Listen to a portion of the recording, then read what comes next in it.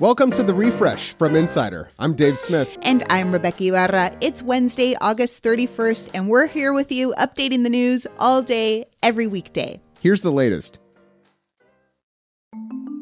The COVID vaccine is getting an update in the U.S. The FDA has approved boosters which go after the BA4 and BA5 variants of Omicron. They'll only be for people who have already been vaccinated with the original shots and should provide more protection. The CDC's Independent Advisory Committee is meeting this week to give the final green light, and pharmacies are expected to begin giving out the shots after Labor Day. It's been 50 years, but the families of 11 Israeli athletes killed at the Olympic Games in Munich have finally reached a compensation deal with Germany. They were killed by Palestinian attackers during the 1972 Games. Relatives blame the German government for not securing the Olympic Village. Local news agencies are reporting the compensation offer is around 28 million euros. The German and Israeli governments say the agreement, quote, cannot heal all wounds, but it opens up a door to each other. We've got new details about the government search of Mar-a-Lago and what the DOJ says was likely obstruction of justice. According to a midnight court filing, Trump and his attorneys were given weeks to hand over sensitive documents, and Trump's counsel swore in a written oath that they'd conducted a diligent search. But the filing says the government found evidence that Trump's team likely concealed and removed records in order to hamper the investigation. And when the FBI finally showed up at Mar-a-Lago, the documents were all over the place, in desk drawers, in an office. The feds recovered more than 100 papers marked as classified, twice as many as had been voluntarily returned. Organizers in Arizona had a plan to let voters decide this November whether to overhaul the state's election laws, but the state Supreme Court says it's not going to happen this year after a lower court invalidated more than 238,000 signatures that activists had collected to get the measure on the ballot.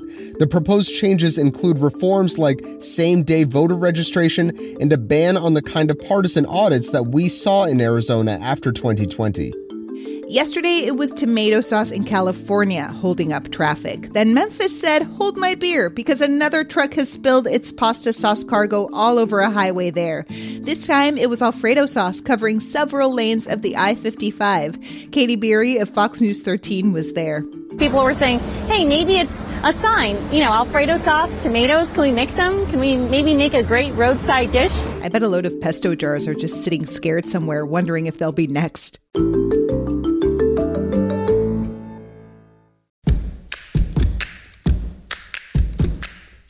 Hey, if you like any of these segments that we're producing for The Refresh from Insider, did you know that you can share any of them on social media? It's true. Just look in the description section of your podcast app and you'll see a little share link next to each story. It's super easy. Give it a try. Coming up, who exactly owns the Airbnb you're staying in and why it matters. You would think getting rid of a KKK plaque at West Point would be a no-brainer. Well, a naming commission set up by Congress last year says it's not that simple. The commission was tasked with rooting out Confederate memorabilia at Defense Department properties, and the commission says this Klan plaque identified outside a science building at the military academy doesn't count because the KKK was founded after the Civil War. But they still think it's wrong, so it was flagged for review. Joe Biden is in full-on campaign mode, and at a rally in Pennsylvania, the president gave a preview of expected talking points meant to drum up Democratic turnout ahead of the midterms. He tried to flip the script on law enforcement, painting Republicans as obstructing police funding. And he renewed calls for more gun legislation, saying better laws would help cops do their jobs. More children in America die from guns than active duty police and active duty military in the United States combined. We have to act. A woman in Saudi Arabia has been sentenced to 45 years in prison for her use of social media. Judges argued that Noura bint Saeed al-Qahtani's online activity, quote, disrupted the cohesion of society and destabilized the social fabric. It's not clear exactly what she posted on social media, and the AP reports that she had no apparent history of activism. But this is the second time this month that the kingdom has delivered a decades-long sentence over a woman's online activity, suggesting that Prince Mohammed has a renewed fervor to crack down on dissent. Cameron Smith, the number 2 ranked golfer in the world, is the latest star to defect from the PGA Tour for the Saudi-backed LIV Golf League. Smith and 5 other pros announced the move on Tuesday, and while we don't know how much Smith is getting paid to switch, he said the financial incentive was too good to ignore. For perspective, we know that the upstart league is shelling out ridiculous numbers to lure talent. Earlier this month, Tiger Woods was reported to have turned down an offer of about $700 million to join. You've seen that movie where it turns out aliens have been on Earth all along? Well, one Harvard scientist is hoping alien tech could at least be here, buried at the bottom of the Pacific Ocean. Maybe. Professor Avi Loeb is planning a $1.5 million mission to look for specks of a meteor from 2014. He claims it came from outside our solar system, but the data is based on a classified military satellite and can't be verified. Astronomers are skeptical, but Loeb argues that we won't know either way until he investigates properly.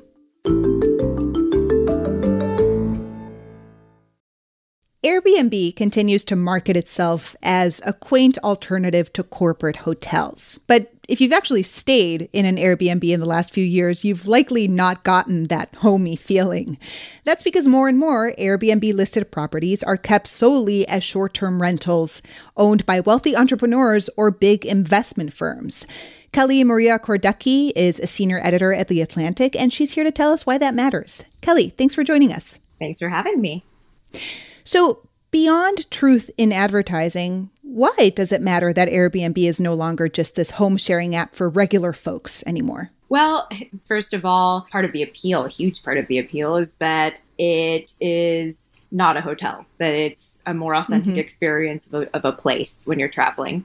But also, more, I think, pressingly, is that these corporatized Airbnb hosting schemes end up taking housing off the market. Houses become effectively hotels and are no longer available to residents to live in places where there is already a very high population density and housing shortage. That is a huge problem. Paint a picture of the people or corporations, as you write, that own a lot of these Airbnb listings. So the founder of Inside Airbnb, it's a watchdog organization that's basically run by this activist, Murray Cox, who built a data scraping site that analyzes the data of Airbnb operations all over the world. I was talking to Murray about this, and he's just like, oh, they come in all shapes and sizes, but most fall into the broad bucket of property entrepreneurs. So that means individual investors, but it also means private equity firms, hedge funds. It means asset management groups that are looking to expand their asset holdings and already kind of dabbling in real estate. And actually in the past year, there have been a number of major investment firms that have either announced plans or quietly established funds to support holding companies for property assets in short-term rental, like Airbnb. So it's really a huge kind of quiet shift that's happening in the background of real estate investment, property investment. So going back to this massive growth Airbnb has had, why is it so hard for cities to actually do something about that? Well, the short answer is that Airbnb's anonymized listings and their bookings and calendars, they make it really, really, really difficult for cities to be able to tell whether a short-term rental is actually being operated by somebody who lives there versus as part of a larger professional hosting scheme. Cities have a lot going on. You would need a full-time staff dedicated to this kind of investigation to be able to keep tabs 100% of the time. So Kelly, the end of your story gets into the what next about what cities with housing shortages can do to deal with Airbnb. Talk about that a little and let us know how likely you think any of them are to succeed. Well, I cannot predict which cities will succeed and by what measures, but I do know that the experts that I've spoken to say that New York City, San Francisco, Santa Monica, these are all really models for how short-term rentals can be properly regulated, where it's just more difficult for big money investors to build up illegal hotel businesses using housing stock. And, as these cities are able to continue going forward with a bit more time to see the longer term effects of regulations that in some cases are pretty new, we'll be able to see just how effective they are, and potentially other cities can kind of compare and contrast and determine which parts of different regulatory platforms they might be able to adopt for themselves. Kelly, thanks so much for chatting with me. Thank you so much for having me. This is fun. Kelly Maria Korducki is a senior editor at The Atlantic. Make sure to follow The Refresh from Insider on Apple Podcasts, Spotify, or wherever you listen to podcasts. And please leave a rating and review. It helps other people discover the show.